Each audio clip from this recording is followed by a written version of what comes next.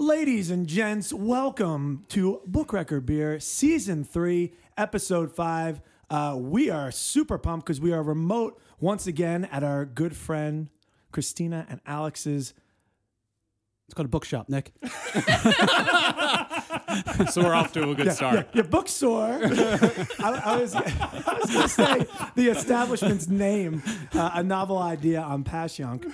But so we are here, as always. I am Nick Mihalik, joined by my good friend Daniel DeFranco. That's me. Hey, guys. My good friend Nick Gregorio. Oh, hey. And our other good friends, Alex and Christina. Hey, how's guys. it going? Just for the record, this is the beer actually opening, so Nick wasn't drunk already. So. Yeah, there we go. Thank you. Yeah. Thank you for the clarification. These Yeah. guys never get my back with that. They're always just, they leave me It out hasn't started to yet. be assumed. Yeah, that was an excellent break. I like too, the by guest way. just was very breaking very nice. form and just destroying the nitro awesomeness of the can an hour before we're even going to get to it. So that one's his. Yeah, It's fine. Yeah, It's fine. awesome. We are here on Passyunk recording in the store. Take a moment, tell everybody a little bit about the place before we jump into the cast. Oh, you're making me do it. Yeah, you're doing it. Yep. So we just opened the bookstore in December. It's a small space that focuses on small press and local authors. So we actually have Nick Gregorio and Dan DeFranco's books for sale here. So if you like them from this and you might like their books, you should come on by. That's this distance for sale, as well as And a Panic Years. Panic Years for sale. We also do a ton of literary events here and other cool witchy events and things. So come on by, visit us. We're nice people. It's a We just got beautiful married. place. It's an absolutely beautiful It's place. lovely. Yeah, Thank I you. was really, really, really psyched first time we came in. Awesome. All right, so let's get into it. Season 3, Episode 5. We are looking at a recent release from a Philly author on a Philly press. This is The Vampire Gideon Suicide Hotline and Halfway House for Orphaned Girls by Andrew Katz. I take a nap after saying that title. It is a really long title. really Yeah, Long title. I mean, it makes sense. I get the title. But this is our book. We are looking at Sharon van Etten's newest release. Daniel Van Etten. Van Etten. Yeah. And the release is called. I just flew right out of my head. Remember your name. Thank you. I should remember the album Wow. and name of the album. And of course, we are as Alex clearly demonstrated doing a nitro. Sorry, I lied. It's called Remind Me Tomorrow. Oh, Jesus. My God. Left Hand Brewing Company's Wake Up Dead Nitro. This is a Russian Imperial Stout. And with the Nitro, that's why it had such a crisp and awesome crack because it is just pumped with that gas. Don't say that. But it is. That's why it does it. Pumped with that gas. Pumped with that gas. All right, let's get into the book. Let's do it. So, I'll be perfectly honest. At first, I was unsure of if this is going to really take that YA sort of bent at first, because you have this very interesting dynamic between 16-year-old girl and a undead vampire, which is very interesting to start, but then it can lend itself to that, I think, very readily because of the supernatural element combined with the younger protagonist. So did anybody else get a sense from start to finish that perhaps this does take that sort of like turn, or does it stay literary for you the whole time if we're using those sort of genre markers? I don't know if I'd say YA. Because it is shockingly violent. Yeah. At times, yeah. Yeah. Well, I mean, I don't think being violent is not, doesn't mean that YA can't be violent. Well, why it can be violent, In fact, but I a don't lot of really it see people often like is. squishing gray matter in hands in YA. Yeah, but think of like mangas and different things like that. Oh, manga is a whole different world. Yeah, but it's meant for young people. Sure. I think because our protagonist is an undead vampire, right, who's very, very old, that keeps it within the realm of being adult literary fiction. Yeah. Though I see what you're saying, Nick, of, one of our main characters is a 16-year-old girl. We spend a lot of the time in the book with her. So I get that. I think if it was from her perspective, definitely YA. Yeah. Yeah. Yeah. Absolutely. I think the dialogue really is pretty interesting because there's just this really clear juxtaposition between the two because he is from a different century almost, right? I mean, like literally, yeah. And of course she is alive now. So like the dialogue causes that sort of conflict to continually occur, where you're thinking, oh, wow, this is certainly quite a matchup between the two, because then he'll dip into her vernacular at times, which I think, that was gonna be my other thing to start. Like, I found this really humorous, and I didn't expect it to be as humorous as it was, which was, I think, a very good way to offset the violence that was mentioned before, where you do have this healthy medium that he's walking a line, but it's not razor thin one. I think that we're moved when we need to be moved, and we're sort of made to laugh when things get tense enough that you should laugh. So in that way, I think the book was really paced nicely and put together well. I know, feel free to disagree, but that was one of the major things I took away from it. Was like, wow, I got through this relatively quickly. I think I was talking to Daniel today, like 2-3 days maybe of reading, and I was very pleased. I was like, wow, that was nicely paced. Everything kind of like happens as it does. Because to be perfectly honest, a debut novel from someone who's still in a writing program. Yeah, he graduated. He's at Arcadia's program. Yeah, he's at Arcadia's program. Where most of us went. Right. Exactly. And so I was like, wow, I tipped my hat after reading it, because I was like, it's an impressive achievement, to say the least. For first novel. I wanted to go back to your comment about their language troubles and like not really being on the same line. And I think it is humorous, and I think it was done well enough that anymore, and I'd start to like roll my eyes. Sure, and if it was in a movie, it's a really fine line between Jesus Christ, no, he doesn't know Harry Potter. Like, okay, we get it. We get it. You've beaten it to death. And I think it was enough that we were, oh, that's funny. Aha, he's using it on her. And, Absolutely. And that's it. The Like dynamic is... Right, it was very balanced. Can we get I'm just going to give a brief synopsis. Let's get that's a good idea. For listeners before we get any further. Yeah. So this book is about a vampire who is undead, because that's how vampires, that's how they work. Yep. And he runs... It's a rule. It's a rule. It's the one rule That's that how is they work. constant in all vampire literature. Undead. And he runs a suicide hotline. And at first, like, so we can get like guilt-free meals, but no, he actually wants to help people. He addresses that immediately too. Yeah. And a 16-year-old girl calls, and his instinct is to go help her. Mm-hmm. And then we're off to the races for the rest of the book. He brings this young girl in. She's 16 years old. She's now orphaned. No small Thanks part to him. due to him. Yeah. Right.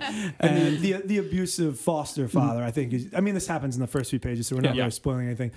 So is disposed of by said vampire Gideon. Yeah. So that's the premise, and then the book is just exploring that dynamic between this over 100-year-old guy, and he's like 70-year-old. He's not like incredibly old, but he's close. I mean, his father early served in World War 1900s. I. Yeah, I think he's like just about 100. Yeah, almost 100. Okay. Yeah. So it's not as creepy as like a Twilight thing where the guy's 900 years old creeping on a 15-year-old, but There's not that much of And an age there's no difference in sparkles. Twilight, just so you know. oh, there's not that much. No, he's like 117 or something. Oh, I've watched all the Twilight movies. Which reminds me as well. I do want to introduce everybody in a fashion that. I don't know if all I'm over the place today. I didn't know this. We're gonna have to do some chopping. Yeah. Okay. So I'm going to introduce everybody by way of my favorite vampire story, which is What We Do in the Shadows. So I knew it. I fucking knew it. Daniel, That's so funny. You're gonna be. Is that the New Zealand one? Yeah. Oh yeah. Okay, great. So you are gonna be our Nosferatu type character. You're Peter. You're the oldest. That's that guy. He's like all fangy in the corner. Yeah, he's Nosferatu. It's only because you're the oldest dude at the table. That was really the only reason that happened. But he also is like, he has this really interesting personality that comes through at times. Very caring guy. Yeah, you're him. Sweet. You're Deacon because I think you would love the time period that Deacon is from. Nick talks to Christina. Yeah. And I think Misty, you would really like the time period that he's from. I think he's like 1700s. It seems like something that the attire anyway. So I picked Deacon for you. Sounds good. Gregorio, you're Viago because you're I think I pronounced that correctly. I always forget. I haven't watched in a while, but he's our main guy, right? Yeah, you're damn right. And, Damn right. I feel like he's just this really touchingly romantic dude, and that's you. You did just rent a roller skating rink for your wife. I did. Yeah, I did do that. So there we are. Yeah, it was probably because of all these posts I've seen due to it being Valentine's Day week. And Alex, you're Vlad solely because of the beard. Okay, fair enough. I'll You're take not it. the Impaler. I don't think you're Vlad the Impaler. No. I ain't stretching imagination. But Not today, I feel at least. I feel like Maybe after a few of these Russian stouts. Maybe. yeah. So that's my introduction for everybody. I don't have one for you for that movie, but riffing Well, there's on, no other characters left. there's none. Unless I'm the dude, the friend. Are you the friend? No, I don't think so. You're one of those werewolves, just one of those Oh, dick sweet. werewolves. I like the my manager God. from Play of Concords. Yeah. I'm the one trying to calm them down. But you can also be a dick. Rias Darby. You can also be but then a dick. Rias Darby loses it at one point. He's like, fuck yeah. Nice. Awesome. All right, let's jump back into the Let's book. jump back into the book. So And we're back.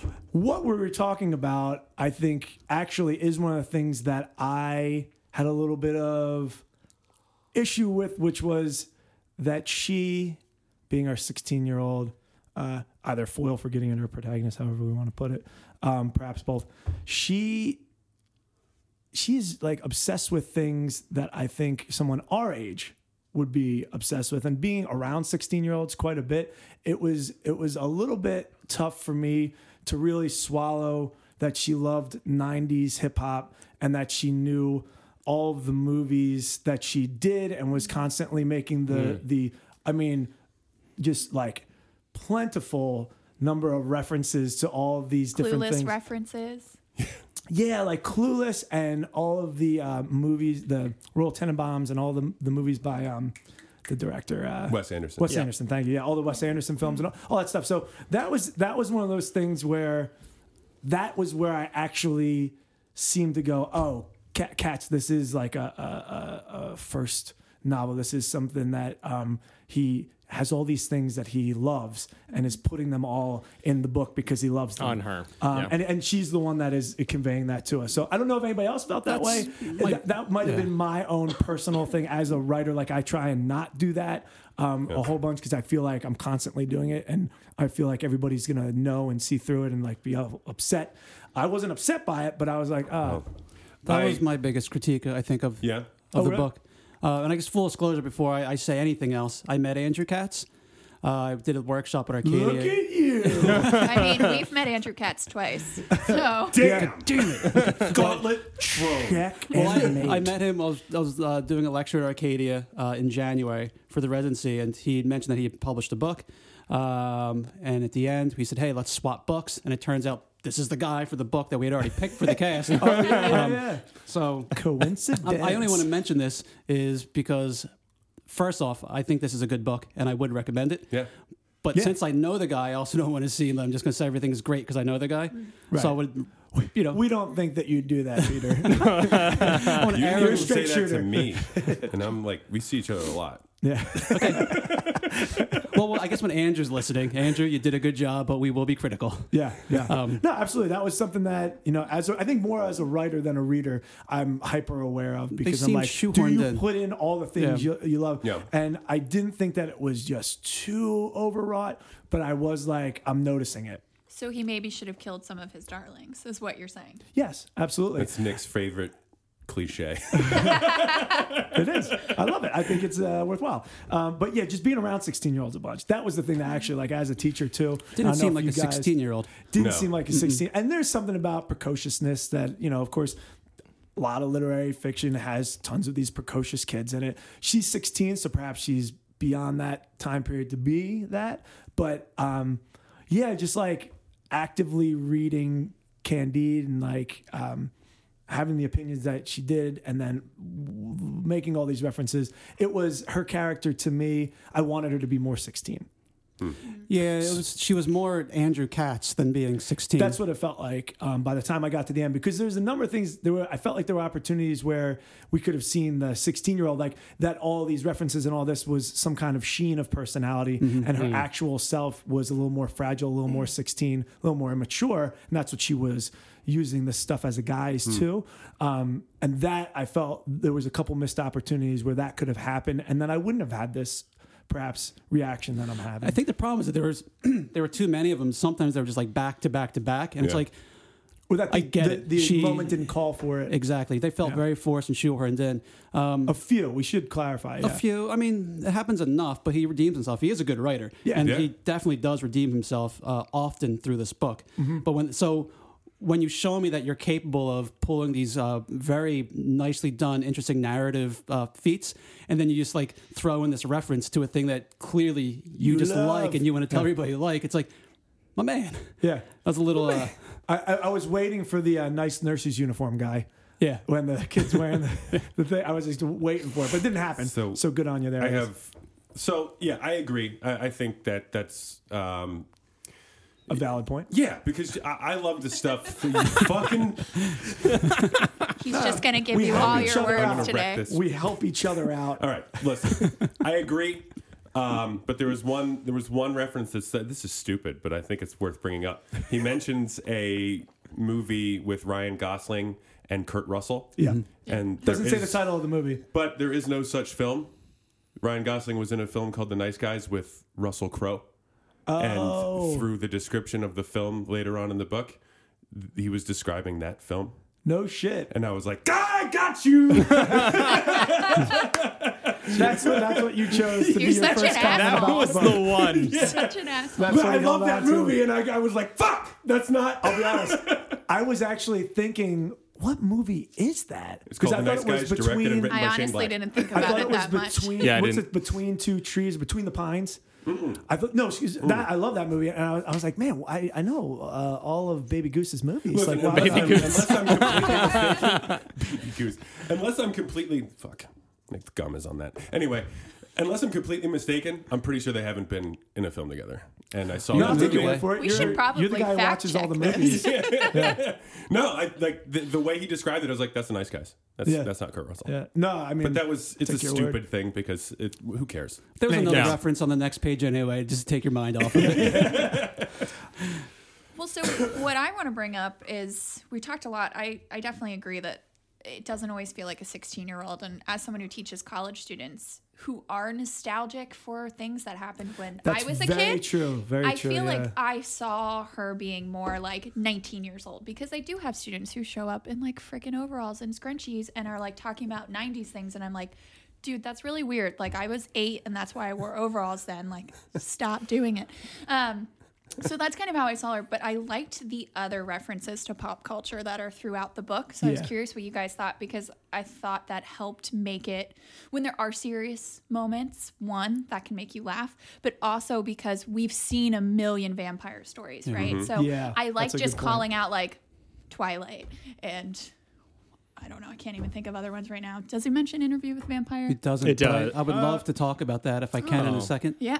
But so I liked that it was all of those, like, from the beginning, this is not that kind of thing. And I think Andrew Katz does a really good job of giving us a unique vampire story. He's very Which is which is hard to self-aware. do. Yeah. He's very self-aware because there's a number of times where I noticed my brain went to this, and in the next sentence or paragraph, he addresses it. Like, this is not going to happen that way. Like, this is not what you're thinking. No, he's good. And which was great, because I really like to be that self-aware. It just shows that you took some fucking time, and you this is a story that you feel strongly about, and he tells well. So I do agree there. And it is funny too, because I have 9th graders who are nostalgic for the 90s and do all that stuff, but I do still see their, you know what I mean? Like, so the balance, I don't think was Right, struck as a whole. well. Yeah. I was going to say,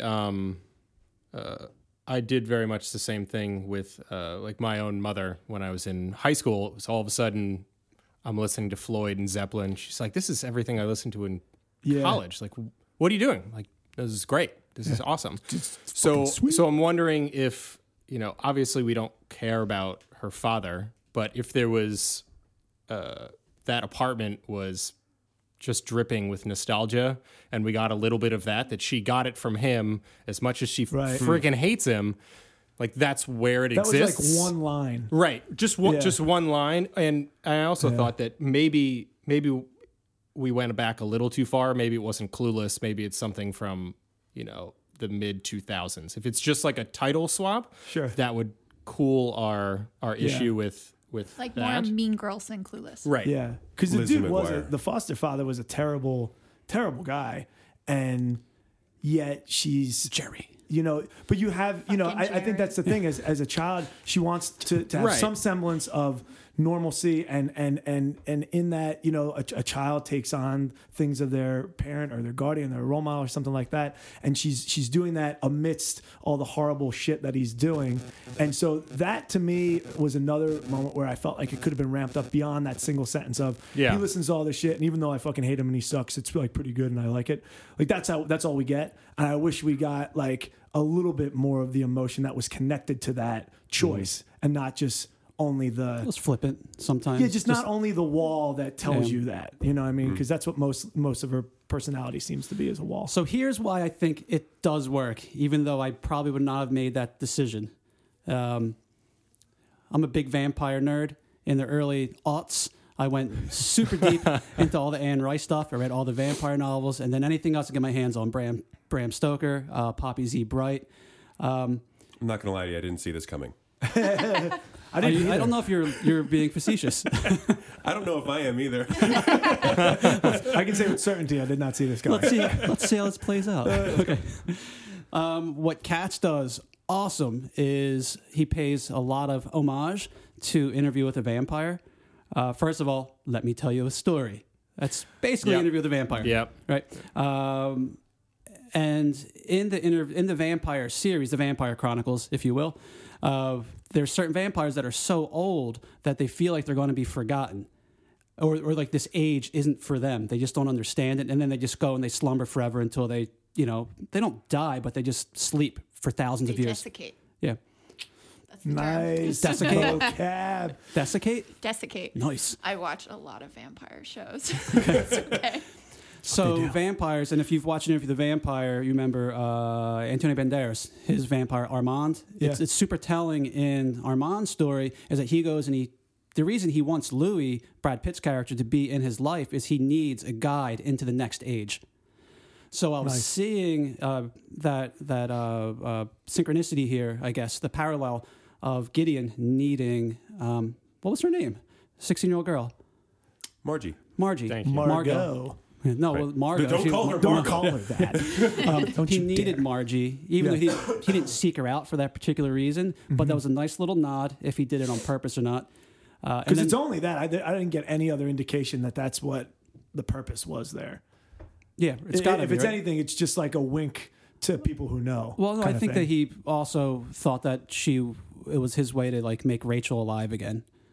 Okay. That was another thing I was thinking. 100%. Yeah, Yeah, definitely. They looked the same. Anyway, Yeah. and then the other thing, the Interview with the Vampire nod is when he fed her food.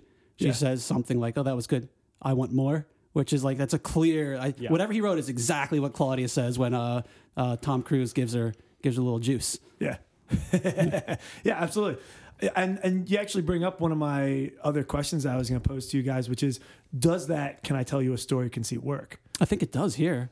in this case? Surprisingly, Yeah, I think it works. as often as it happens. I was like, Right. ooh, they were my favorite parts of the book. I also really loved when, at one point, I forget who he's on the phone with. The guy who he goes and sees all the time. I think Rich. Yeah, I Rich, think yeah. it's Rich. Or maybe it's the younger guy he talks to, but one of the people's just like, I don't want to hear a fucking story. And I like that because Gideon. I also thought that was Andrew Katz, like giving a nod to like, yeah, okay, I've done this a lot. We're Oh, that's getting near the self-awareness. end. Yeah. I think it's self-awareness at all, but as well. But I also was like, that's so fucking funny. Yeah. I don't know if I want to hear another story from you, but I think overall it worked. Yeah. And that frustrates me because it shows that Katz is like he's so aware of the thing that he's doing that when he toes the line, he goes over. I'm like, my guy, like Where's your self-awareness? yeah, I don't care that you like these things. Like I don't.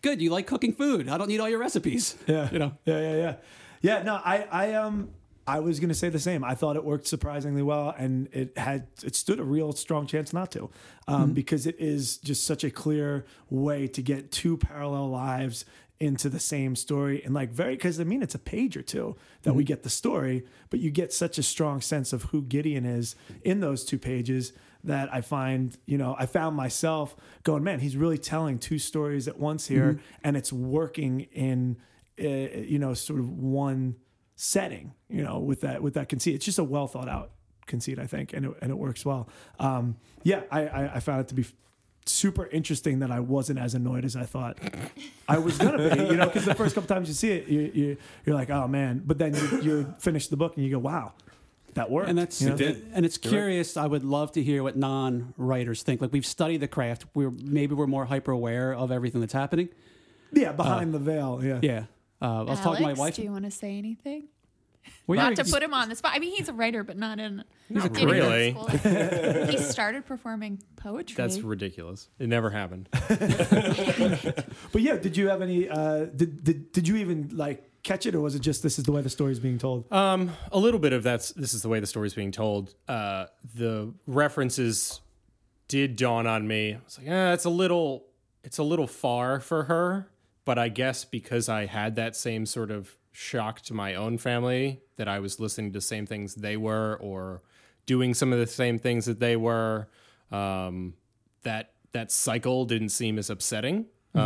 Just how, every now and then, like, everyone all of a sudden starts dressing like a hippie all at the same time. Like, neon colors come back, and all of a sudden they're freaking everywhere. It's like, okay, so we've hit that 10 years of now it's back again sort of thing that I thought about it, but not enough for me to bring it up every time he brought it up. Right. So Right. And I guess, so that is one other thing that he does really well. I do want to take a moment, though, and talk about something that troubled me a little bit, which was sort of like the flippant references to the sexual abuse and things of that nature that I thought were... It's a little fast and loose with it. Yeah, a little fast and loose with that. Not that the word rape shouldn't be used or anything like that, but just the way that she was using it, the way that he put it in there, I was a little bit like, I'm not sure how I feel about that, because, well, to be honest, it was a little unsettling. It felt like it was not given the sort of like page time or just sort of like attention that it deserved if you're going to put that as an element of a character. That this is something that pretty much goes completely unaddressed, and he's just putting it in there as a plot device to say like it's a thing, and not necessarily as impactful or to the degree that I think it should have been. He's not commenting on it, which is almost and more... when it is commented on, it's almost like a joke. Yeah. And I didn't, not that he makes it a joke, because I don't want to say that, but at times it felt like Margot is putting it up as part of her wall and almost making a joke out of it. And of course we can make jokes out of the terrible shit that's happened to us to make ourselves feel better about it and lighten the impact of it. But at the same time, I thought, well, she's so self-aware, it almost goes against her character to treat it as such. I was actually fairly shocked with a lot of the language that was being thrown around, especially when it came to the phone calls that were being made and references to women and sex in general. Right. It was. I understood that he was trying to get speech patterns from these characters, because literally they were just speaking on the phone. So there was a couple bros in there that are using that kind of language that makes sense. And it made narrative sense, but like to the point where like I totally agree that the rape felt a little devicey, and you don't want to see that. But I thought in context of the way he was developing character, like that sort of unsettling nature of the whole thing that I got pretty much from the entire novel, he made a choice and he ran with it. Yeah. He committed. Right. Yeah. Right. And I don't think it was. I don't even know how to put it. Yeah, I don't know if I was being overly sensitive. That's why I wanted to see what everybody else thought, because it pulled me out. I think the second time she said something about it, I remember being like, "Ooh, this is a weird way." Might have been easily rectified. I think if she's always kind of joking about it, and he always plays this fatherly figure, that he doesn't take it the same way, that he reminds her that it's a serious thing, and he doesn't do that when he does it for a lot of other things. Like, oh no, It's a very good point, Alex. This is an issue. You shouldn't. And even if it's once or twice, he corrects her and says, like, stop making a joke. Yeah, It's he does not it for funny. so many other things. Right. I mean, he And pulls a cigarette out of her mouth every time she exactly. has a Yeah. So You know what I mean? why not that? Right. And, It's almost and that like might, he's like an actual father and doesn't want to address the really uncomfortable, awkward thing. well, and maybe it's like we've said, he's been so ahead of us all this time that like him not addressing it is more of the thing that he wanted to bring across is, but I don't think it's that meta when we're not like yeah. cycling through that. I think that's a little bit beyond. It could have been to the point where, I mean, Margot reminds him of Rachel so much, and Rachel was obviously abused by that Right. horrific raped. man. She was raped and they had a child. Yeah. So Yeah. that's where it goes back. Maybe, and the Katz's intention was that it was impactful for Gideon as well. I don't know. Right. You know, like what I I mean? don't Like he didn't even want to bring it up because it was fucking painful for him. I don't know. It's a stretch, I think, but Yeah, I think there's a lot going on there, and it definitely stuck out to me as a woman, especially in the world we're living in today. And it's a topic that is either people want to hear about, right? Or they don't want to hear about it at all. So I wonder if that maybe was part of why we get it, but we don't get it explored maybe to the extent that it should be, because I already know that, I mean, I literally know this from talking to him, that Andrew Katz has received from some people pretty negative feedback on the book because he's dealing with these mental health issues and some abuse issues. Yeah. That being said, though, if you're going to go for it, you got to go for it, Right. I think. And I think Alex brought up a really interesting suggestion for how it could have been rectified if we saw more of Gideon kind of being like the fatherly figure. And then there was one part in the book specifically with this subject matter that I was like, this should have been handled differently, and I felt like it was kind of skimmed over, is when she comes on to him later on, and I felt like that was skimmed over. Right. And I was like, especially with her trauma, right? And he has his own trauma. You would think that there would have been more exploration of that, because she's obviously I would say she's projecting things onto him because of her past. Absolutely. And that could have been a really good place for him to, step in and be like, no, that's not like what our relationship is. Instead, he basically ignores her.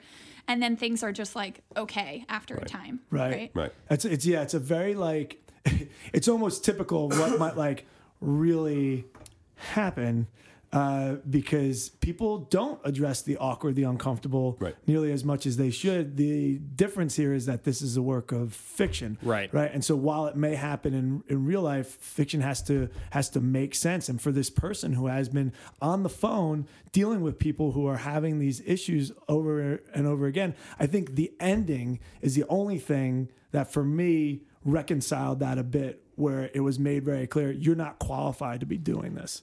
You should put the phone down, And when that was said, I was like, oh yeah, because he wasn't qualified to handle any this of Any other of it. shit that Any he was of it. doing. Any of it. And, None. And His own and life. That reality check. There's those moments where it is, sort of like made very clear to him, no, what you did was for you. You were being selfish, like that kind of thing.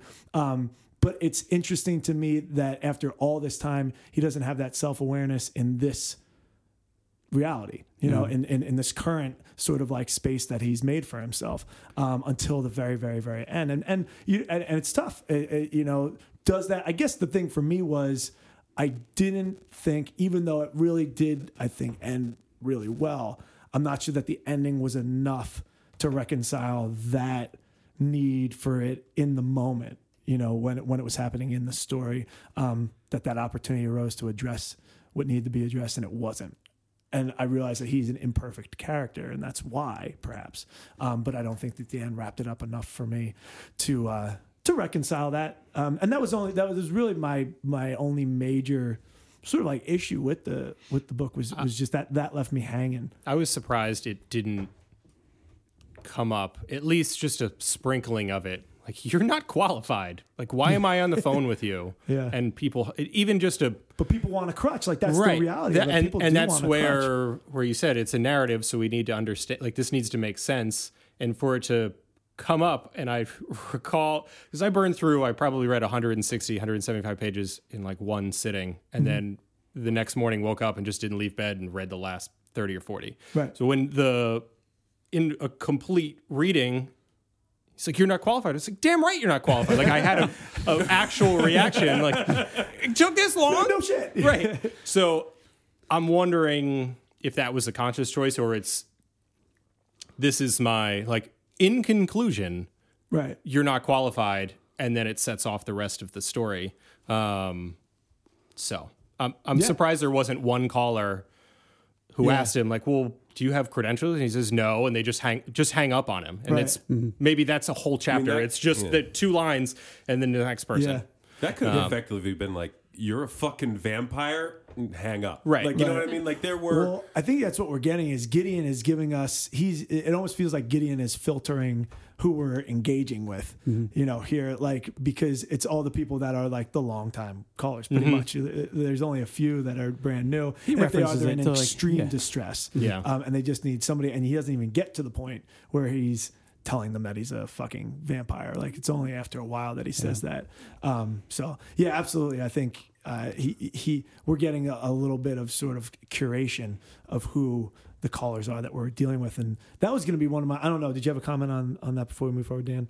I thought you were going to say something On what we were just talking about. I'm sorry. I wasn't Okay, I paying thought attention. I don't want to talk over you, so I wanted to give you your space to speak. I was looking at the walls. There's so many books It here. looked like you were like, I was excited out of the selection here at A Novel Idea. I'm past Young in Philadelphia. Shill. so that was going to be My books. my other comment was, what did we think of the curated callers, the callers that we do get, the choice of caller that he engages with? Like, do they all have the same? I felt like there was a very similar thread of brokenness that would be calling the 10th page in a Google search for a suicide hotline, and that at first, when he says, you know, it's the 10th page of a Google search, you can't find my number really readily. I was like, well, who the fuck is going to the 10th page if they're in that much distress? You know, that threw me a little bit. But then when we start to see who it was, I was Getting an like, awful lot of calls for the 10th page of a Google search. Yeah, Yeah. well, the jumpers was a little bit of a stretch. right. Yeah. You're leaving a bar and you're going to jump off a parking garage. You're not Yeah. going to the 10th That dude page. was a frequent caller, though. The first one. The Right. dude that jumped Right. from the parking garage. Yeah. Yeah. Speaking, but just a There were quick 2 people. Yeah. There were but two- the, yeah, the the way one near the Yeah. language in that, when he saw the guy fall and hit the ground, he splashed down onto the sidewalk. Yeah, it's good writing. Just really great Yeah. writing there. Yeah. Okay, sorry. Yeah, no, I no. was- I mean, what we can take away from this, feel like we've been rubbing a light smear of poo poo on this book, but Katz is a really good writer, and he Absolutely. does a lot of great things in this. No, I thought this was a great book. Yeah. Yeah. I'll stand by that for sure. But I think there were some things that, you know, in terms of not in writing, even in story, should have been addressed. Can I address I'm sorry, that? Daniel. Yeah. So Address? can I? Can I finish? I'm not editing that out. Right? You brought that on yourself, sir. No, I thought that was a good one. I enjoyed it. My limited understanding of this book, as someone who has written a first novel that got Look at you. Oh, man. Shill? Panic Years available at A Novel Idea. It's $16 and signed. And signed.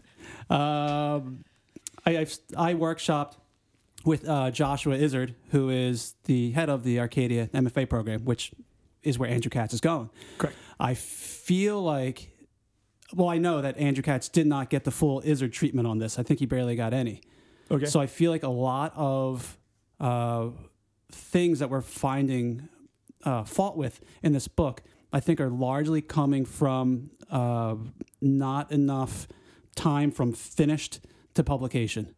My understanding True, is yeah. that it got accepted and published really quickly. That's That's my understanding. And Israel didn't really give it the full workshop treatment. And the Israel So I treatment, actually can comment pretty intimately Do you know about about that this? because I've talked to Andrew about it. Okay. So he started writing this in the program. So that's incredible when you Holy think shit. about within a year he wrote, like, it was not started before the MFA. Wow. So you think start to finish you're writing a novel within about a year, right? He was working on Azard with it. He had gotten, I don't know if Azard saw it before he submitted it, but I know Lanternfish said tentative yes if you make certain changes.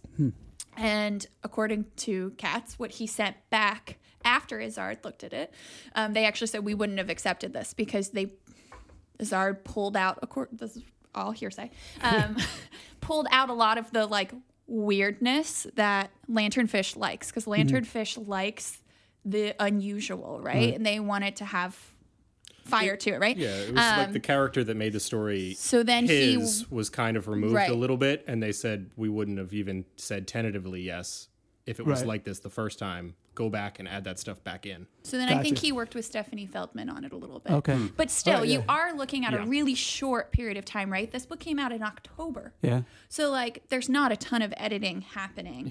10:30, When 18. you think, like, Holy how crap. many years were you working on your book? I wrote it in a year But then, as well. But then about another year and a half of pouring it over. But I also, I had the Izzard treatment. He was my mentor. I had which, it by the way, every it's just step a of the way. wiffle ball bat. That's what the Azard treatment is. It's just a wiffle ball Just bat. beating you. Yeah. it really is. I found a lot Plastic of slapping on the back. Thwackada. the things that he guided me on mine. I saw some of those same mistakes in here. I'm going to call them mistakes. We'll call them, I don't know, impulses as a first time novelist. And Sure. I felt like, again, I don't know what the specific things were that he took Yeah. out of Yeah. this book, but I do know what the specific things were he told me to dial down. And I saw those like Izzard would not have, let him. Izzard would have definitely commented on, let's do this instead of that. Yeah. Sure. So that's just one of my thoughts on the book is I think it was very fast, Very fast. Yeah. Yeah, Yeah. I 100% Too agree fast? with that. perhaps. There's so much working here, and then there are of good work. moments where Exactly. where it's just not hitting the mark that that it really could to make it transcend, right? Being just Absolutely, a great yeah. book, but a fantastic book, right? Yeah. But when you hear the story of like he wrote it within a year and got it published, I mean that's incredible. But that also brings up the question of, was it submitted too quickly? Yeah. Was it accepted too quickly? I mean, a couple people in here have books, and there are several people in here working on books, right? We all want to get that acceptance. Need it. Need it. I need it. I need it too, man. I need it too. Shut up, you have 2 fucking books. You don't have one yet. need more. So if Nick Gregory ends up Highlander murdered over after here. this Yeah. While you're in a podcast, bookshop, buy a bunch. come find my alley. Christ. But I think, there's the idea of, and Azard talked a lot about this in the program, like you don't want to get something published until it's ready, until you're not going to look back at it and be like, shit, I maybe would have done this different or dialed back this or maybe expanded on this section. And, no piece of writing's ever going to be perfect. You're always going to look back at it and be like, what the fuck was I thinking Right. here? But Might just even be a perspective or state of mind that changes by the time you get. But letting something sit, right, Yeah. can really unearth the things that might not quite be working. Yeah, put it away for 6 months. You and have let's fresh not eyes, ignore the fact that there were editors at Lanternfish that greenlighted it as well. Sure, yeah, could have but said- I mean, it as was said, though, it was peer reviewed, obviously. Yeah. You know what I mean? So- they were looking for the weird, and that's got it. one of And the they things got it. that might have been the case. Overall, though, I think let's do final thoughts on the book. We're pretty much there. Mine is excellent book. I really liked it. These things stuck out to me, and I think you're absolutely right. I think you put it right on the head, Christina. If we were to, or if he were to have addressed a couple of things, would have elevated it into that status where I would might even consider it, because I know a lot of my students would love to read something like this. I would have considered like getting a class or something like that, and done it that way, because it could have really absolutely a couple things addressed would have elevated to that excellent text. Yeah. But otherwise, excellent read, great read. Yeah, I would agree. I would say this is a good book that could have been a very good to excellent book. Yeah. And for that reason, I still definitely recommend it, and you should come down here. When's he here? He's here this Friday, the 22nd? The 22nd. At 6:30. Okay. Nice. So I he'll don't be know what reading day. from the Yeah. book, signing, answer any questions. So if you want It's to the tell day him things you didn't like about the book, It's actually the day the cast comes out. So if you're listening to this on the day of the release, coming out to come to Novel Novel Idea. Idea at 6:30. If you're catching this after, don't come down. Well, not We'll for still Andrew have Katz books. anyway. We'll still have bucks. But you'll We'll still have books. Yeah. Yeah. But for that reason of a good book that could be very good or excellent, I give it 5 out of 7 last sunrises. What in I'm with you. I'm at a 5 out of hell? 7 last sunrises. Yeah. So well done. So I actually applaud this book quite a bit. The release of information throughout the novel, the fact that you don't get Gideon's name until close to the very end. It's on the cover page. No, but you don't like throughout the story. You understand Yeah, what I'm saying? I'm kidding.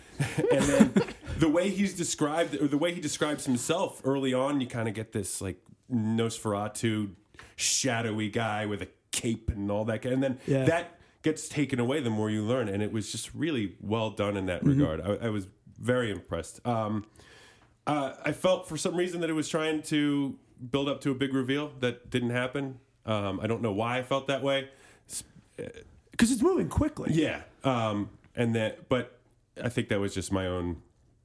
I think the big reveal is you shouldn't be doing this. It's thing. it's more of a Scorsese. It ends and you're Walking like, away. well, wait, Yeah. what? Yeah. Wait, it's fucking done? Yeah. Oh, okay. Oh, okay. I get. We just get these 2 days and then we're done here. That's and the story and kind of thing. It actually turned out that thing that I was like, it actually ended up being a strength because like that really lends itself to a really good read. Every end is a new beginning. No, it's a really good book. I would recommend it to anyone really especially people who like vampires. I mean, that's really great. Yeah. So 5 out of 7 sunrises. Last sunrises, because you're a vampire. Right. Yeah. You always get a last one. I'll tell you what. 6 out of 7 last sunrises. How's that? Yeah, you don't have approval from me. Scale. So I agree with all of the things that have been said. I think one of the really great things about this book is that it does move really quickly. I've been reading a lot of stuff, whether it's short fiction or novels lately, where it just fucking drags.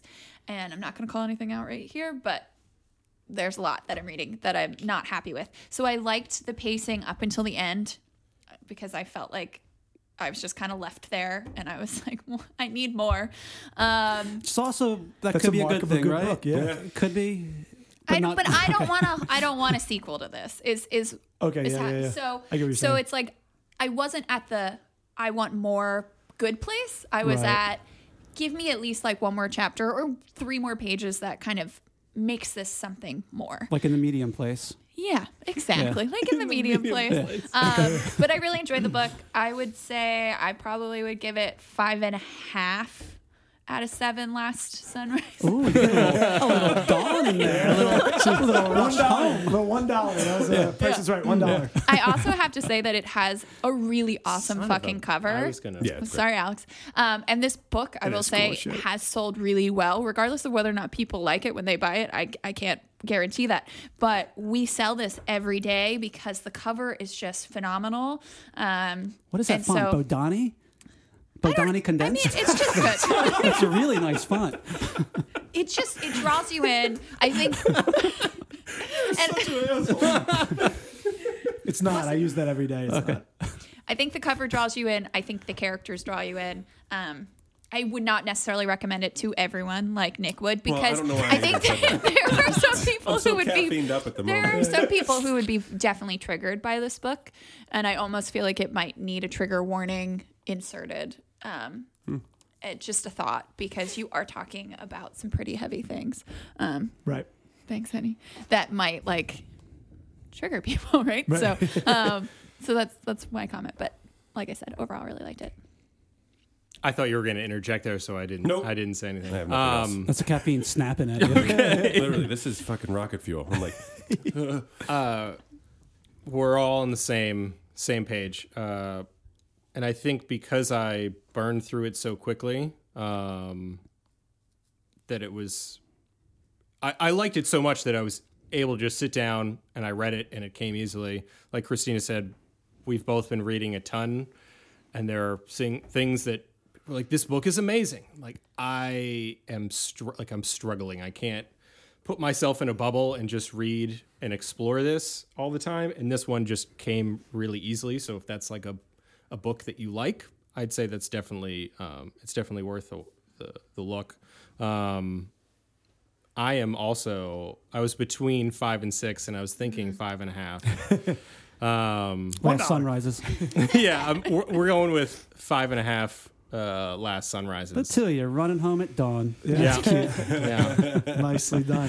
All right, excellent. Yeah, so overall, a very positive review with a few things to note. All right. And we'll take a break and we'll be right back. Talk about Sharon van Etten's album, Remind Me Tomorrow.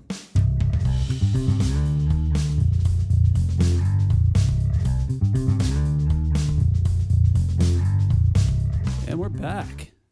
Right on. So let's jump into the album. I know, Daniel, this was your choice for album.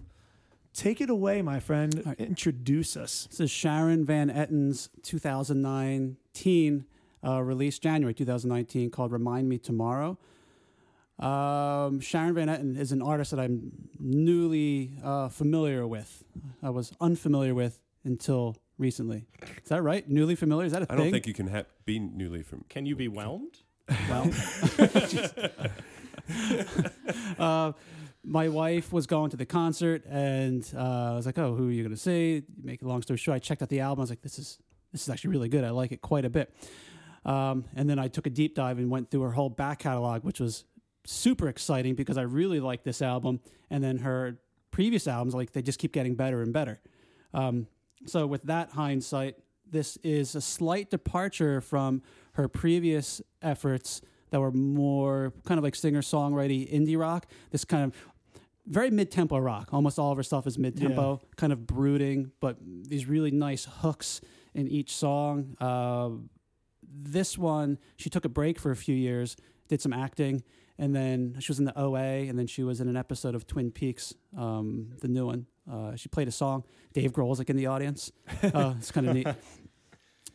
So this one, she went with a producer that worked with St. Vincent, and I think that's why we get the synths on this. Yeah, I can so see that. Sort of like trying to reimagine her sound, but it's still very distinctly her sound with, I think, these cool synth parts elevated, if not a little too mid-tempo and brooding. But the synths don't do anything but tones. Tension is palpable.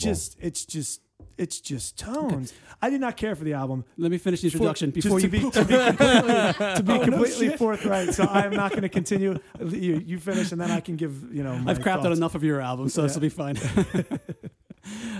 She's from New Jersey. Her birthday is February 26th. So, Sharon, if you're listening, happy birthday. Oh my God, you really did do a deep dive. Oh, man. Let's Wikipedia. Come on. All right. If you like it, by the way, you should support Wikipedia if you like it. And if you don't, We should thank that one guy who's written like 80% of it. Yeah.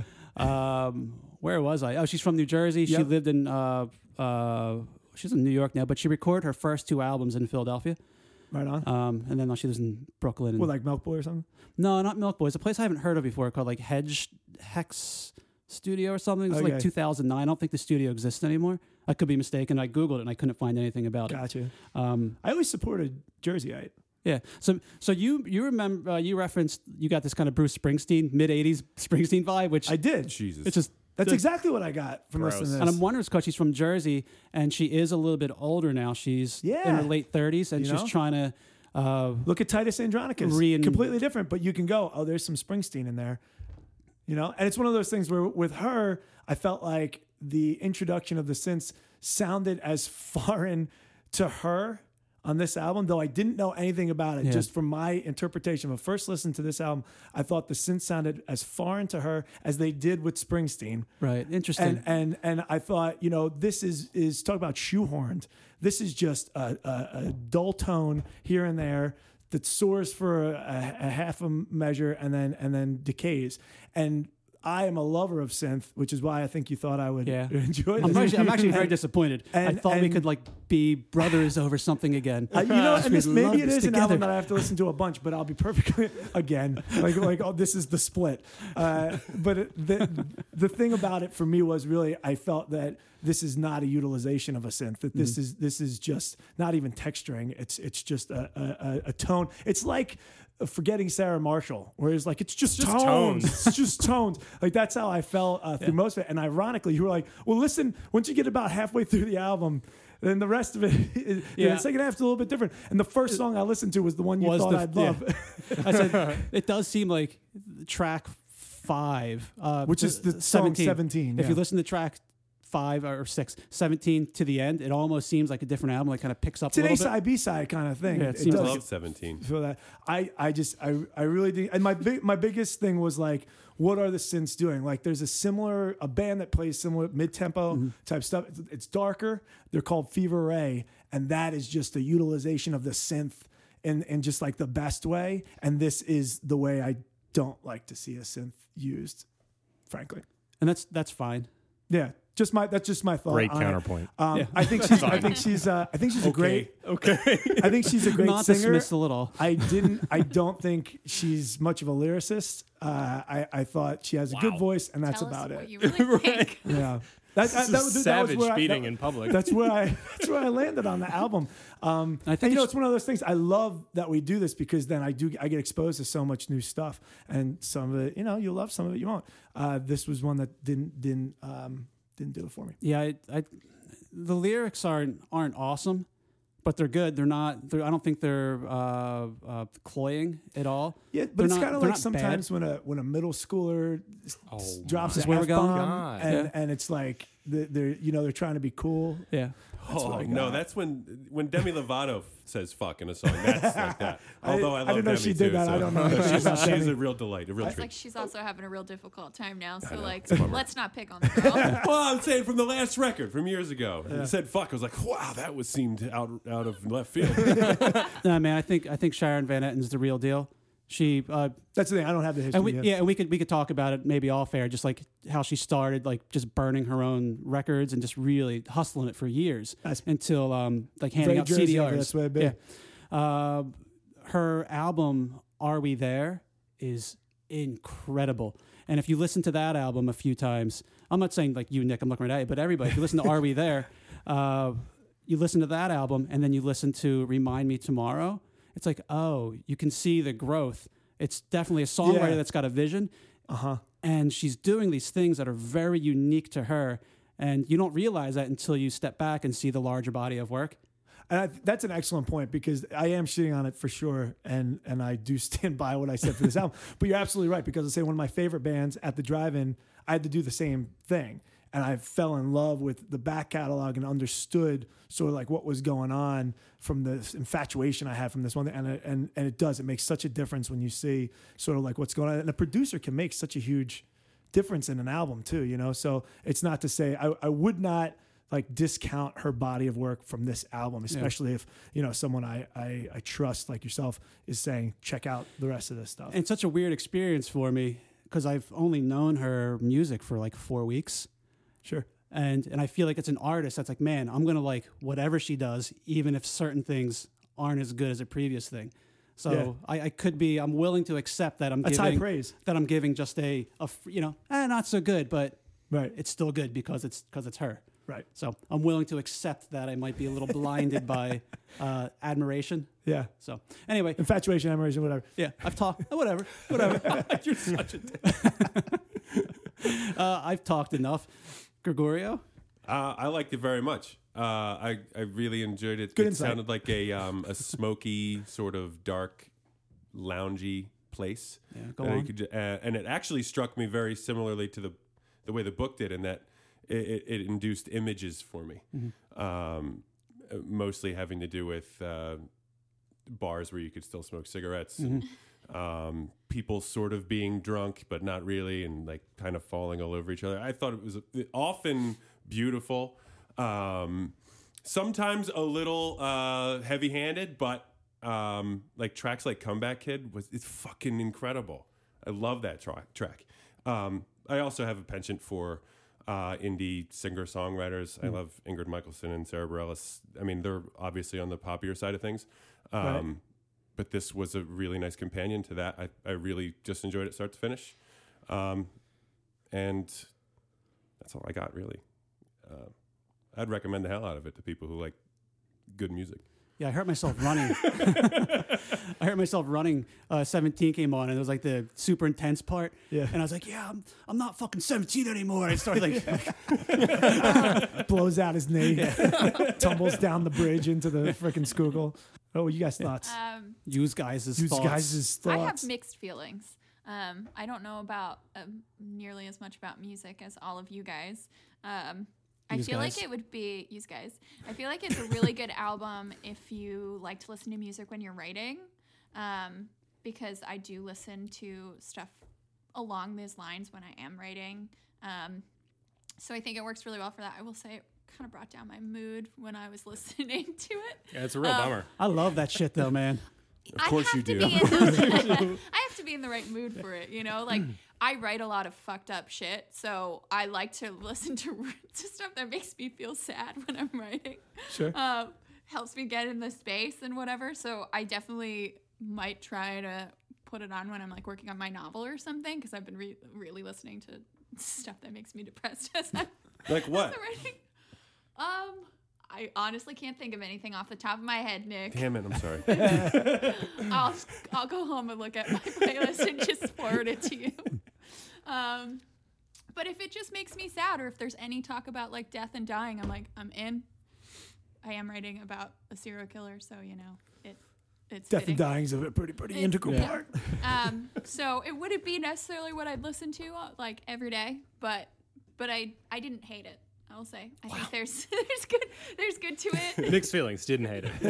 It sounds like one of my reviews for one of your guys. Yeah. 40% of the table is not on board. Daniel's reviews are just like, that is the best record I'll never listen to again. On purpose. On purpose. I was not in the mood for it this morning, and I was just kind of trying to live with it. And He's sharpening a knife, by the way. A leather strap. But then I was stocking shelves and kind of taking my mind out of it and just sort of existing with it instead. And I felt like it could have easily been in countless 90s movies for a sad montage kind of thing, where like someone is in, like you said, smoky bar, or they're in their house, like, I can't figure it out. I don't know what I'm doing wrong. She hates me. Like, whatever that is, that like almost self-pitying, I can't get out of this voice. Wrist lull. Cutter's a love Right. story. Right. that little montage. And then That's a movie, by the way. That wasn't just a flippant remark. Wait, it is?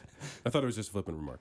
No, lead singer just from kidding. Go-Go Bordello. All right, fuck you. Man. So I started thinking about Gideon in the basement, cold, damp, just cement walls and floor, and probably It's a some sub-basement. Right. That really is. Yeah. So like the goop from Margot's father in the corner. Such a like, great Jerry. word. Yeah. Thank you for that. Just no Lovecraftian lights on, goop. lights of his screen. He wasn't smoking, but in this with all the other smoky. Margot Margot does from smokes. time to Margot time, is, yeah. but like him just in that sort of haze on the phone, and that music, which just seemed to pair really well. Like an opening credits Yeah. on him in the sub-basement with Right. the Britney Spears headset on, Yep. And just that coming in with that music behind it. Yeah, I could see think- that. Like think you're coming down the steps and then down the steps again. like into a sub-basement. camera on rails goes into the house, down, and you kind of see like the leavings of the body, like whatever he has around him, that sort of thing. The Mr. filth. Katz, we just wrote. Yeah. You're welcome. See, Guess you guys As picked a good album to go with previously this book. established, Daniel you just did. have That's to get 100%. the It's movie Almost rights. like we do this. It's almost like it was on purpose. So I'm glad you brought up this kind of soundtrack idea, Alex. I often thought that this would be a good, the songs on this album. This would be in a movie. It'd be in the background as a montage. It's something that is catchy enough to kind of inflect the mood on you, but not It doesn't take over. Yeah. Yeah, you're not just zoned in on it. Absolutely. And I my brain always kind of goes that way, especially like when Christina's talking through stuff for her own writing. She's like, "Oh, how about this?" I'm like, I'm seeing it in my head as a film or a short film or something like that, and that's usually where my responses come from. So that was easy for me once I kind of took my own headspace out of it to see that connection. So nice. Yeah. Yeah, absolutely.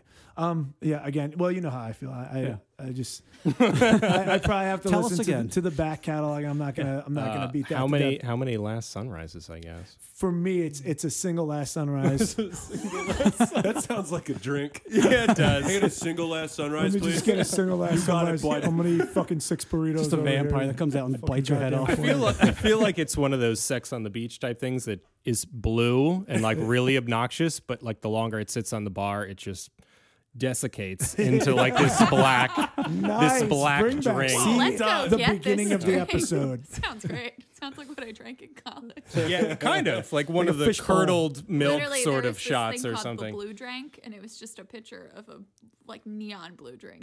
Did you go to Westchester? No, but I've had the fish I was just balls. saying, 'cause I they- was in New York, but like literally, same thing. You drink enough of it, you black out. Oh, yeah, You don't blue know who drink. you are. Yeah. Just sugar and alcohol. I had that up with the Rams Oh, you taste Lounge up alcohol, in the more Bronx. sugar. There was the blue drink. Yeah. Yeah. Yeah, Can I tell an remember that. embarrassing first drink that I used to order when I was like newly 21? Go for it. I didn't know any better, and I was Jesus. a kid, so Yeah. you want things that taste sweet. And someone said, "Oh, Shirley Temple. no, Smirnoff Ice," Yikes. and I was like, "Okay, that's cool." And then someone told me, this is when I was super into the vampire stuff. Someone told me that if you pour Grenadine? blue, you're close. If you pour blue curacao in it, then it's blue, and you get even more drunk, Yeah. and it's even sweeter. So I did that, but then I poured not grenadine, slow gin. And it turns, so you take a little swig of your all Smirnoff Ice, and then you pour a shot of slow gin in, and it turns it red. And it's just like this viscous, bloody looking, gross thing that only a Holy 21-year-old Did will it drink. make you feel powerful? It made me feel like an asshole later on. I have the power. Made me I feel want drunk. your stars. And then maybe he thought he was a vampire. and then you Just biting people in the What the fuck, man? who let this kid in again? Why is he Chugging on drinking his this Smirnoff blood Ice? thing Tell him every we're time? out. Tell him we're out. And further, I only did that for maybe 3.5 4 years. years. Yeah. Until last week. Now that lasted only a couple of weeks until the bartenders, which ended up being my local and the place I ended up working at, they started making fun of me a lot, and and then they started giving me like real drinks. Yeah. Like, maybe you should try this since you're allowed to be in bars now. You're not 12. Yeah. Here's an old fashioned, you dummy. The I thing that have was a in the blue dirty drink was Shirley, Hypnotic. Remember that was when Hypnotic Hypnotic, came out, and yeah. it was just like a full bottle of Hypnotic with like, Gross. Jesus. In any case, I don't have anything more to say about that. I just wish that since we're better utilized, I feel like they could have been. That's my real marker for this, because I do love synths so much, and I've been watching a lot of early Cure because they somehow all this stuff just got released of the Cure in the 70s and early 80s, like their first TV appearance in like 79 or something like wow. that. Like it's really fascinating to see they have these synths that like you had to work. They're truly analog. And what they're getting out of there. I mean, they were made to just really reproduce tones, and they're getting so much more out of it. And I think that's the headspace of it. Is like, I know what they can do, and you're not. You have so much that you could do, and I feel like it could have enhanced the songs a bit. It would have been a cool thing, and it's almost like lukewarm in the synth world. Like I spit you from my mouth. Yeah. I'll get behind that, and I would counter that. The things that you probably wanted the synths to do, she's doing with other instruments on her previous albums. Yeah. Particularly Are We There, which I think is, man, Wasn't that an Oh, Ice yeah. Cube movie? Are We There? Yet. I think that's Are We There Yet? Yeah. Yeah. There it is. Yeah. Yeah. Got it. So the annoying thing you said to your father. We over and talked over again. about beers. Anybody feeling thirsty? Shall we? Oh yeah. Any other closing thoughts for the record before we move forward? I enjoy it. Listen to it. Listen to it when you're writing or depressed. Fantastic. All right. So the beer. This is a brewery that does a ton of really good things with stouts. I think the Left Hand Milk Stout is the best milk stout Milk. ever made. That is an outrageous stout. It is. And whenever the left hand is on nitro or the hand drawn, either typically it's a nitro, I always get it. So it's a great brewery, number one. And I really am excited to try this, to be perfectly honest. It's a 10.2% Russian Imperial. And the Russian Imperial is making this huge sort of, I don't even know if it could be called a comeback because I had never heard of it before. And I've been drinking They've been around. beer It's been around for a while. Exactly, but like I In Russia, find like mostly. you remember when IPAs became a big thing and session beers became a big thing and then saisons and this kind of stuff. Like I'm seeing the Russian Imperials now sort of becoming of that ilk where it's a fat almost like sours and gozes became recently as well. You know, I feel like it's the next one. Well, the last two microbreweries I was at in the last 2 weeks had Russian Imperial Stouts. And 2SP where we went for a cast a while ago. Crack that baby. They win, I think, pretty much every time for their Russian. Here it is. Here it is, the nitro. Oh, that sweet, sweet widget. That widget. So I'm going to take a sip. Cheers, everybody. Well, can you pour some for me and Nick too? Absolutely. Jesus. No, I'm going to finish it. I should do this. So, by the way, it should be noted that it looks like Yoo-Hoo because the It is nitro, very dark. Quite a bit. the nitro, of course. Now I'm not 100% aware on the science. Just a little bit. behind A it. little. I got to drive. That's good. But the can itself has a widget, which is a plastic sort of like almost looks like a fan. it's like a ball that's got a little. like a top. Like Yeah. if you were to spin it, it would look like a top. Yeah, Kinda. the Guinness ones do. Some of them are like more of a cylinder. like a cylinder. Yeah. Yeah. Yeah. So when I just cracked it and you heard that fizzing and that like whirring, That sweet, sweet that's the sound. widget like shaking everything up. Releasing the nitrogen into the. Exactly. And yeah. it spins it into the beer. So let's cheers give it a and try. take a sip. Cheers. Wow. That's really tasty. You can really It's very get the creamy. alcohol from it. Ooh, that One sip. is creamy. It is so Very creamy. creamy. It really I is. want to pour that on some peanut It's like a butter. whipped stout. It's really that even would be. I don't even know what you said. There's a lot. The Russian Imperial and the high alcohol things do get because there's so much alcohol. You have to put a fair amount of sweetness there. I can't remember what it is, but they do a chocolate peanut butter stout that's very similar in there's one that creaminess. it's a chocolate peanut butter porter, which is a sweet baby Jesus. Sweet Baby Jesus, Which is pretty tasty. And then What are you talking about? A thinking? left hand beer? No, it's not specifically left hand. I can't remember what it is. Maybe it was the porter I'm thinking of. Maybe I'm just dumb already. This is fucking fabulous. It's really tasty. Did we say Good. the name of it? Oh my Wake God. Up Dead. Wake Up Dead. Wake It Up also Dead. Yeah. has a cool skull on it that, It in goes with the similar book fashions, so well. really matches the cover of the book. And Quite Daniel well. knocked it out of the park with his linking of our things this cast, I would It's say. like he did it on purpose. Try to do a good job. It's a very long skull, though. it's like Really? Punisher, but Well, reversed. yeah, It's an but like it's- squished. It's definitely an alien. It's an skull. alien Yeah, skull. yeah. I think it's one of those alien skulls for Or sure. a cone You know, that exist in reality. If a cone head didn't come to a point, it's just like a rounded rounded cone cone head. head. Yeah. head. Also, Wake Up Dead is the title of the last story in my collection, This Distance, which you can get Oh. here. It's signed Shill. $60. It is signed. It is $16, and it's right here at a Novel Idea on Passion. Amazing. And we want to sell it to you. Absolutely. I want you to buy it. So, Russian Imperial Stouts. My first, I guess, relationship with them. It's a loose word, the word relationship. It was getting romantic. It was getting oddly sexual there while we were playing waiting fast for you and to loose finish with a your lot of thought. words. Yeah. The North Coast Brewing out of California, Fort Bragg, California. They had the old Rasputin. Oh yeah. Oh yeah. So you've probably seen that around. Well, It's just like a gold the label. can Deadly. or the Yeah. label. It is a can, right? Or is it a bottle? Bottle. Okay. It it's has a bottle. Rasputin on it, that classic Rasputin Yeah. Yeah. image, and that I love Rasputin. Yeah. I mean, that's it. That's all I have to say. okay, that's it. The So mythology that of one- Rasputin is I Last incredible. love thing to Rasputin. remember about him. Weird things That one He's is going to put it on his tombstone. that one's smoky. Loved Rasputin. Yes, And in that's true. comparison to this is like so creamy and Yep. smooth. And I'd say the 2SP is a like sort of medium between yeah, the two. this is as well. dangerous. This is dangerous. I honestly feel like you could go get this at a coffee shop down the street. and like not even realize there's. Well, you realize it once you stand up. Like, if you drank one of these and had a coffee, you would be in the weirdest headspace possible. Oh yeah. Because they would Probably a be good they would be headspace fighting for each other. vampire. They would be fighting each other. So I mean, you'd either be totally normal, or you would be just a whir of energy. Uppers and downers together are always a magical Yeah, combo. what I like to call the casual snaz. Casual snaz. I wish that was mine. My buddy Eric coined that. Amazing. When we were younger. There's not gonna be anything casual about having this and a coffee. But it's snazzy. We'll be snazzy. You're gonna think you're being casual, but everybody knows. But everybody knows it's 100% You're like snaz. the stoned kid coming into class late. So, can I give a little bit of history on Left Hand? Please do. So, the brewery is in Colorado. That's not how you say it. What? Colorado? Oh, I was like, what the fuck did I I miss? will spit all over you. So, Wacky.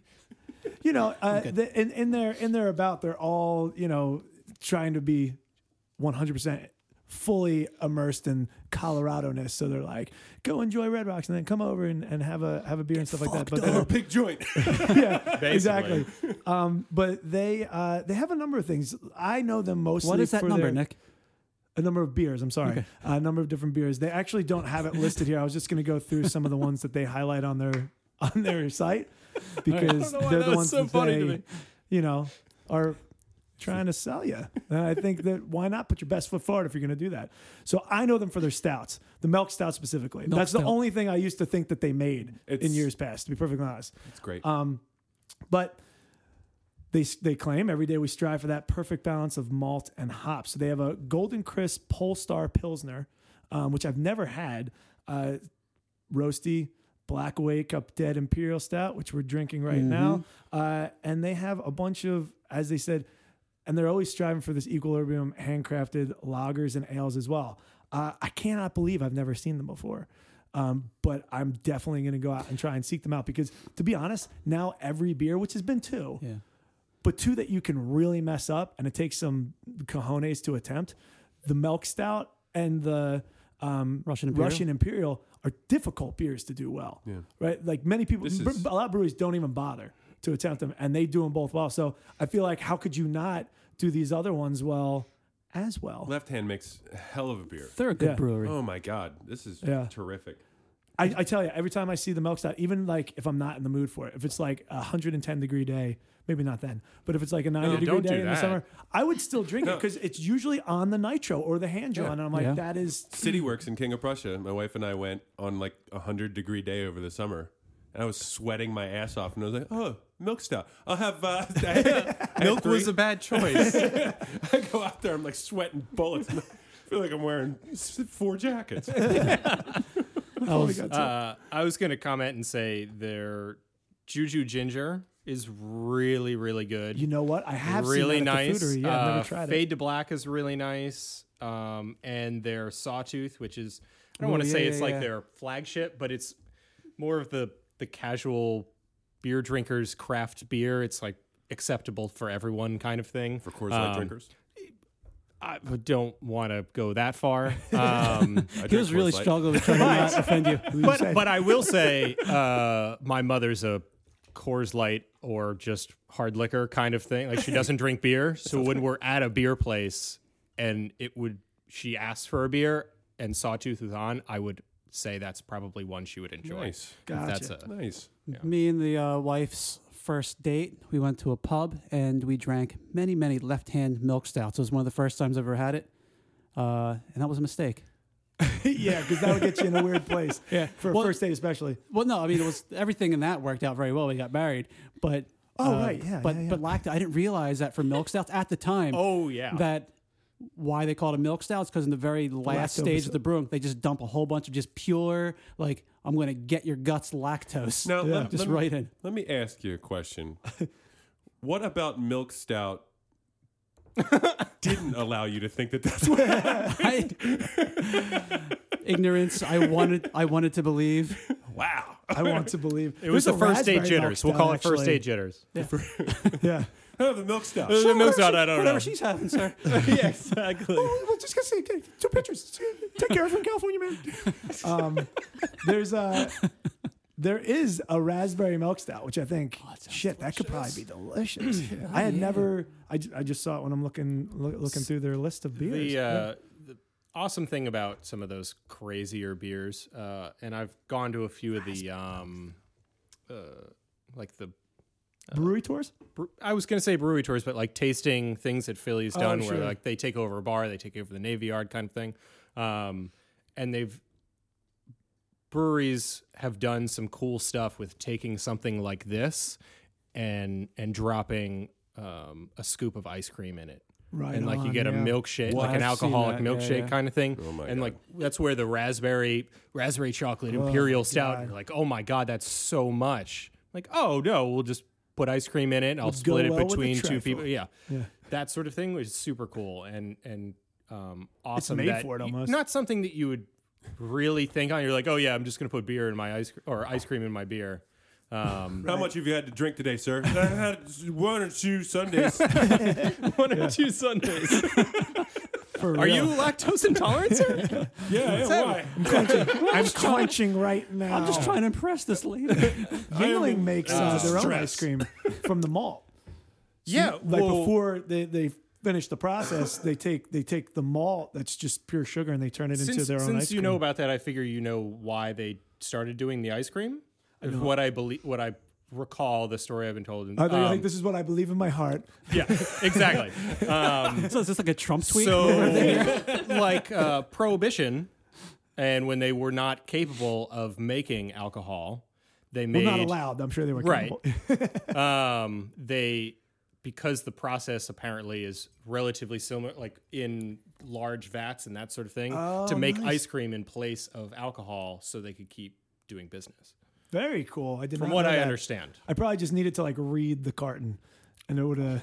Maybe that's what I Alerted me did to with that. like a whole bunch of Yinglings and then a Yingling ice cream. Oh, this is why. This is Yeah, why. This is no, why. I get it. It's And then delicious. gone from my head forever, until right now. Can I ask everybody a question? Sure. The can says it's got essence of cocoa and dried fruit. Did we get that? I got peanut butter.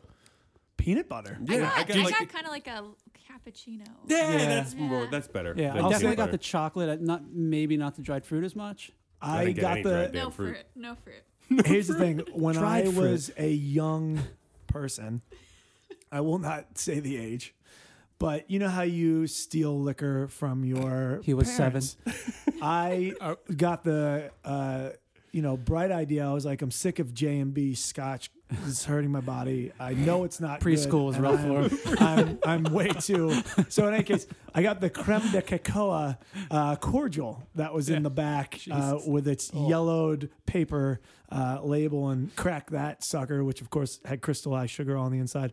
And that, to answer your question, I did get a little hint of that sense, I think, because the alcohol is almost exactly what a cordial would be. And I got a little bit of that now you say it. Little nostalgia for the I got a little halcyon nostalgia. days Well, I of was like, middle what the school. fuck? And then you say that, and I'm like, oh yeah, that does have that kind of tone to it. Yeah. So I got some of that. I thought that story was going in a very different direction.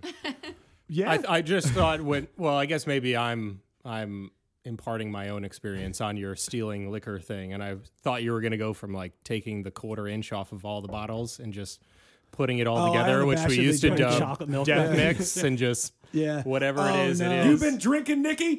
Yeah, I've been drinking. What of it? I made 17 Long Island Stees. You've been drinking, Nikki. Suck it down. I'm going to do my chores. Do my math homework. Final thoughts on the beer?